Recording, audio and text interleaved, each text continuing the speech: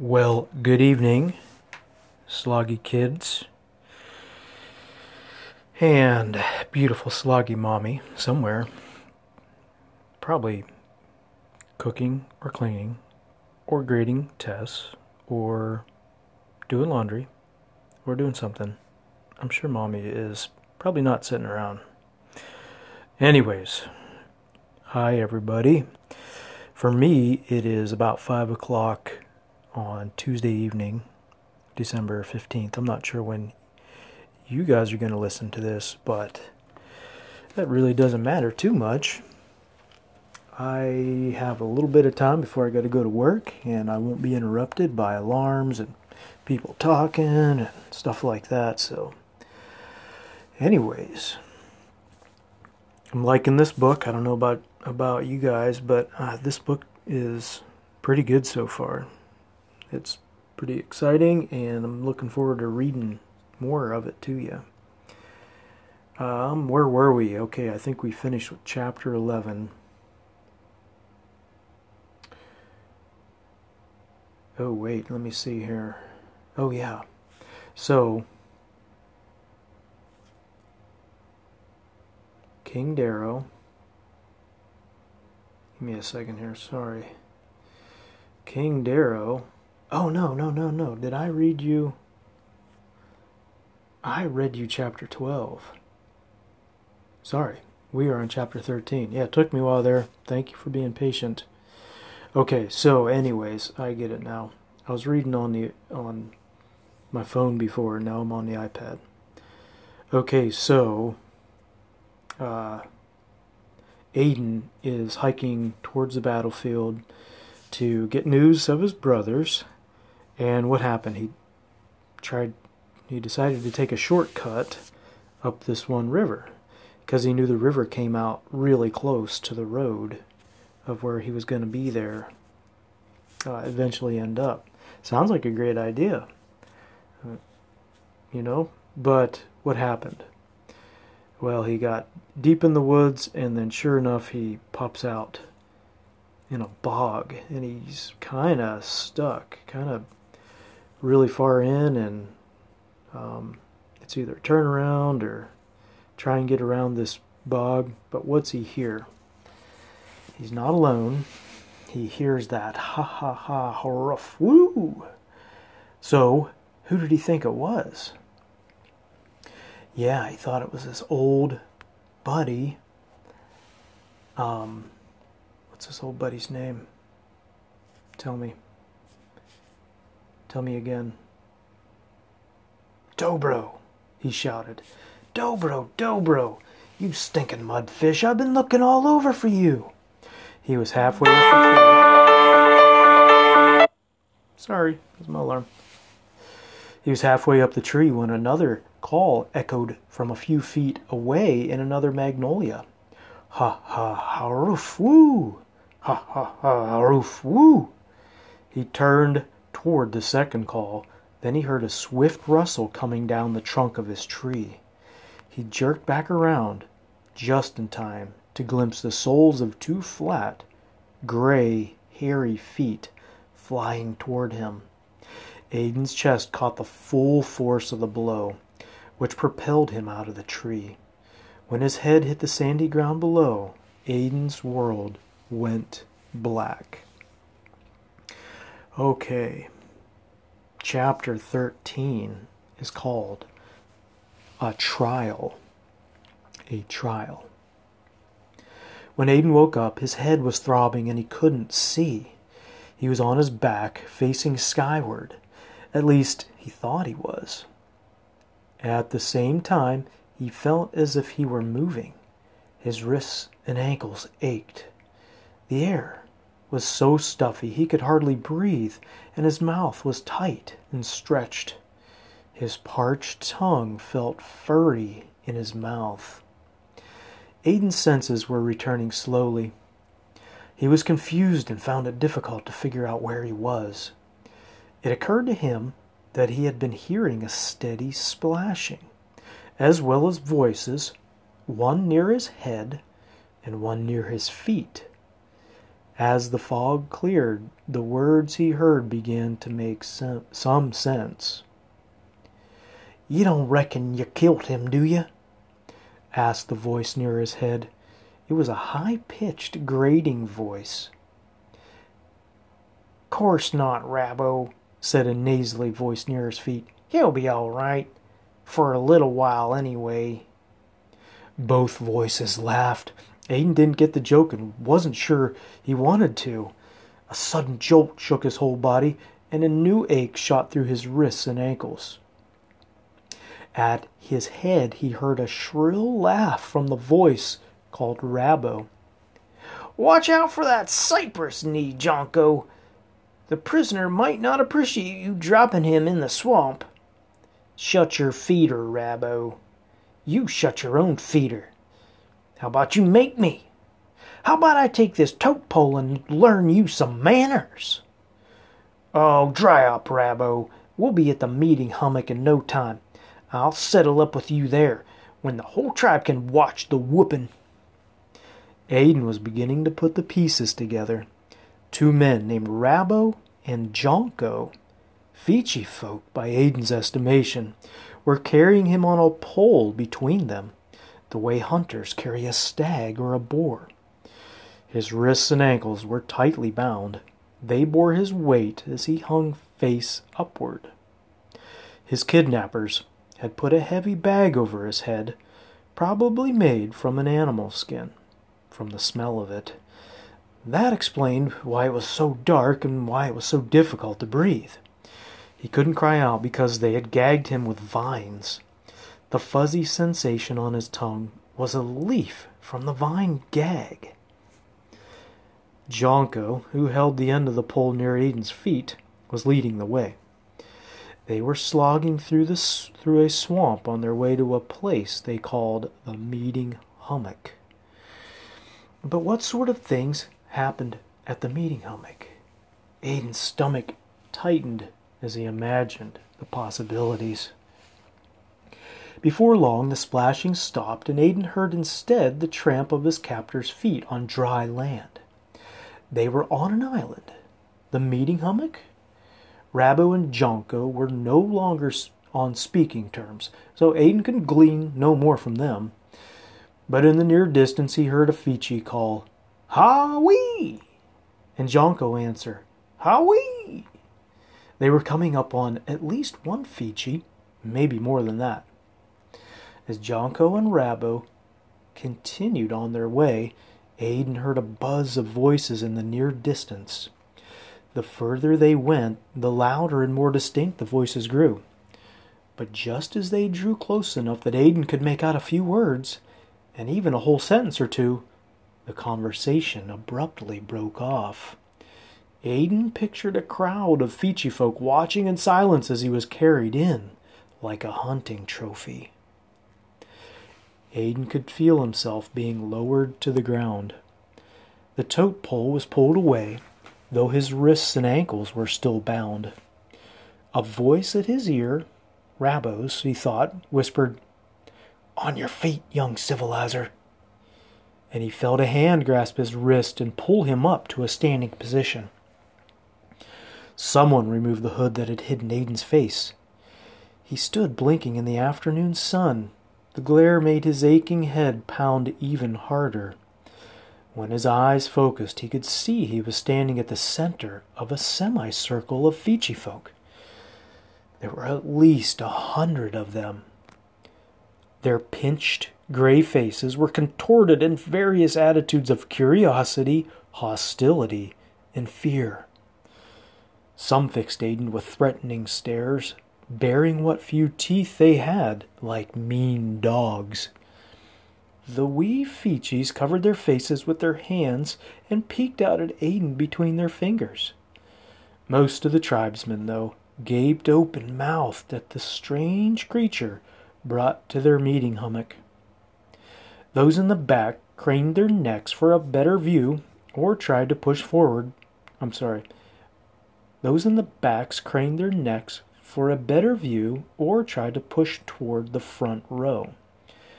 All their lives they had heard about civilizers, Even the tiniest wee Feechees knew to fear them. But except for the scouts and the elders, most of them had never actually seen one. The Feechees were small people. The full-grown he Feechees were barely taller than Aiden, though their turtle shell helmets added a couple of inches to their height.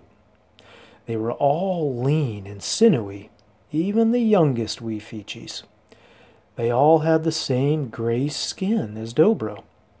Their hair was thick and coarse, of various colors, but they all had roughly the same haircut.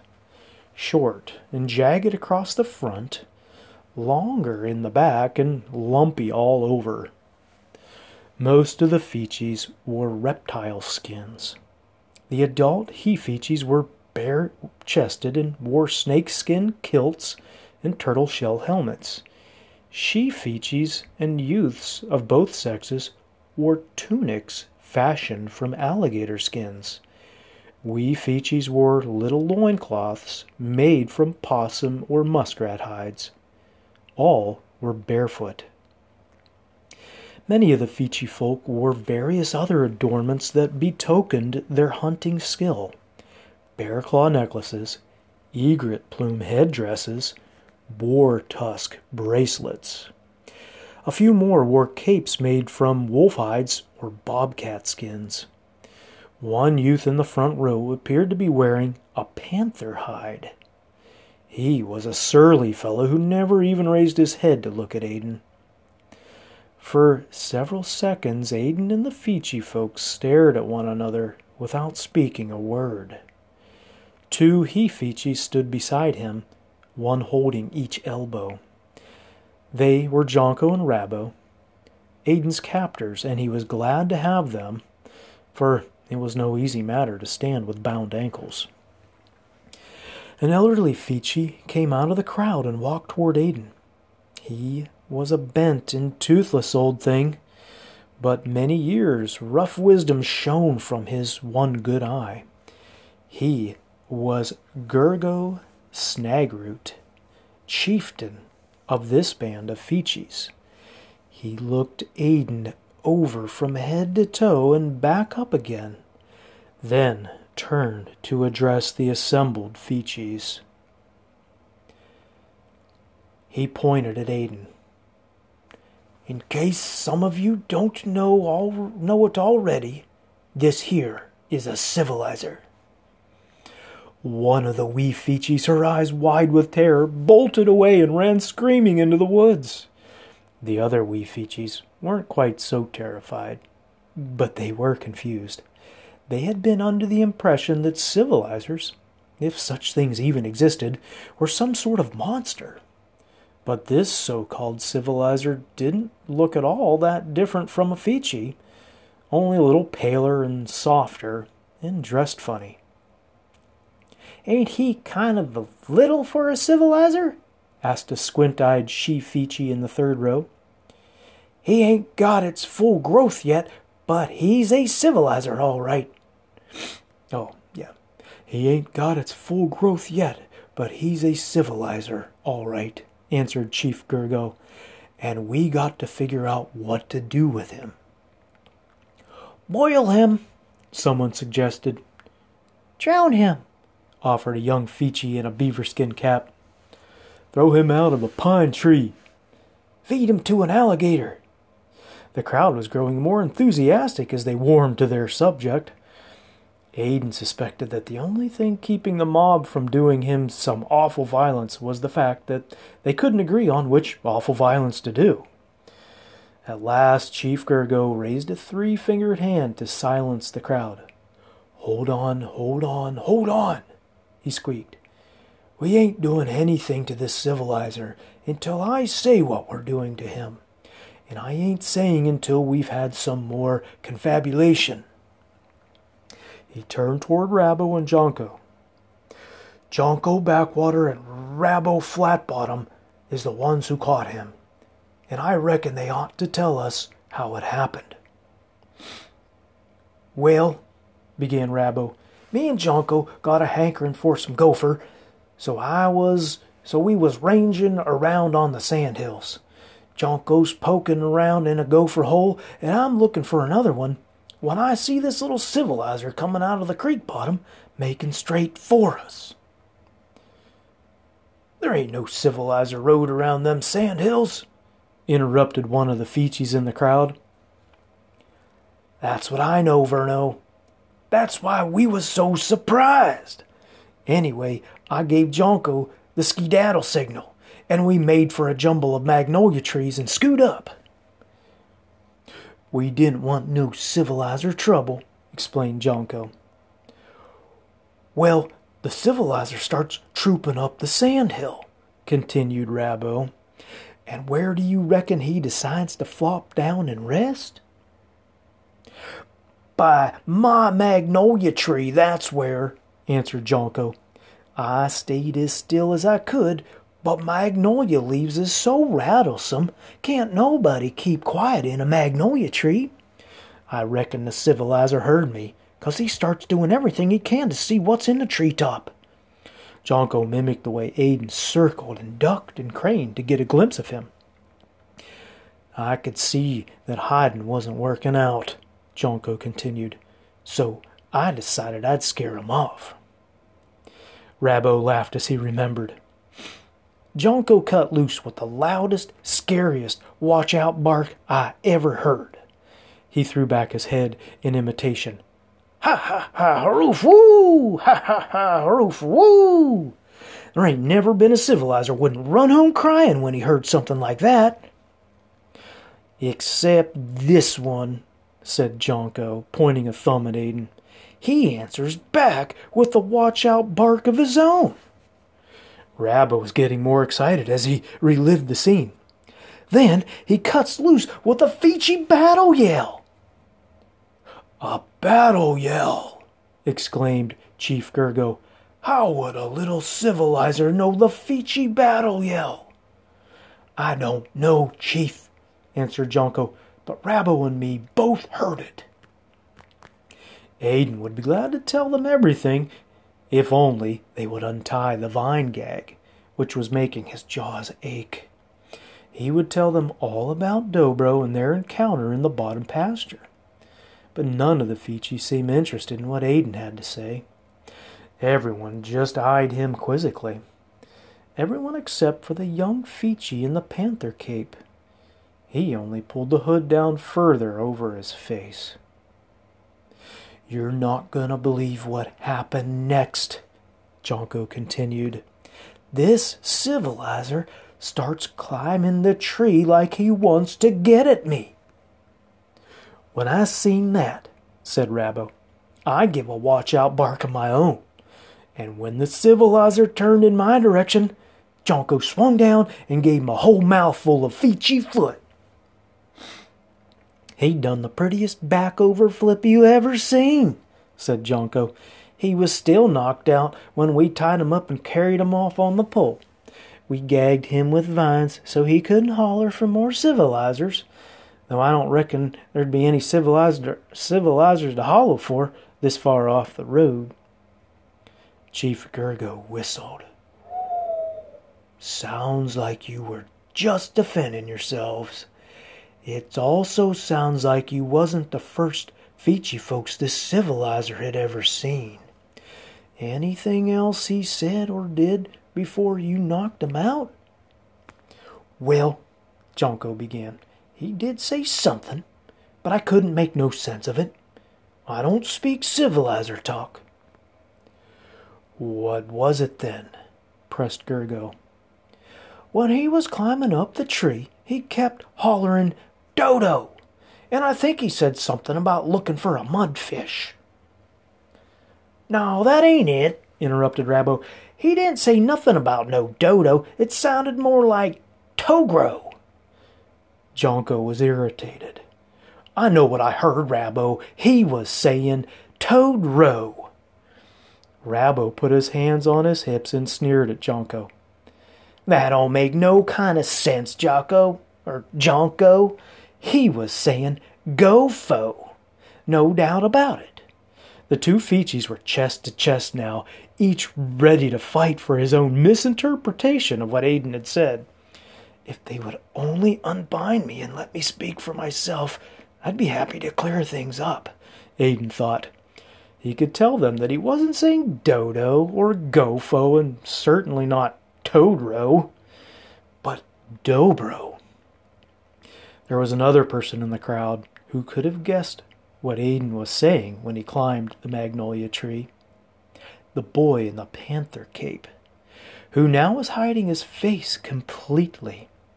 He was Dobro Turtlebane, and he was terrified of what might happen next, to himself, to Aiden, or to both of them.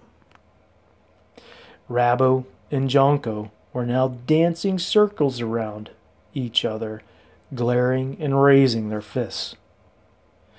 I'm going to jump down your throat and stomp your gizzard, Rabo threatened. I wish you'd try, answered Jonko. It's nothing to me to swallow a man whole.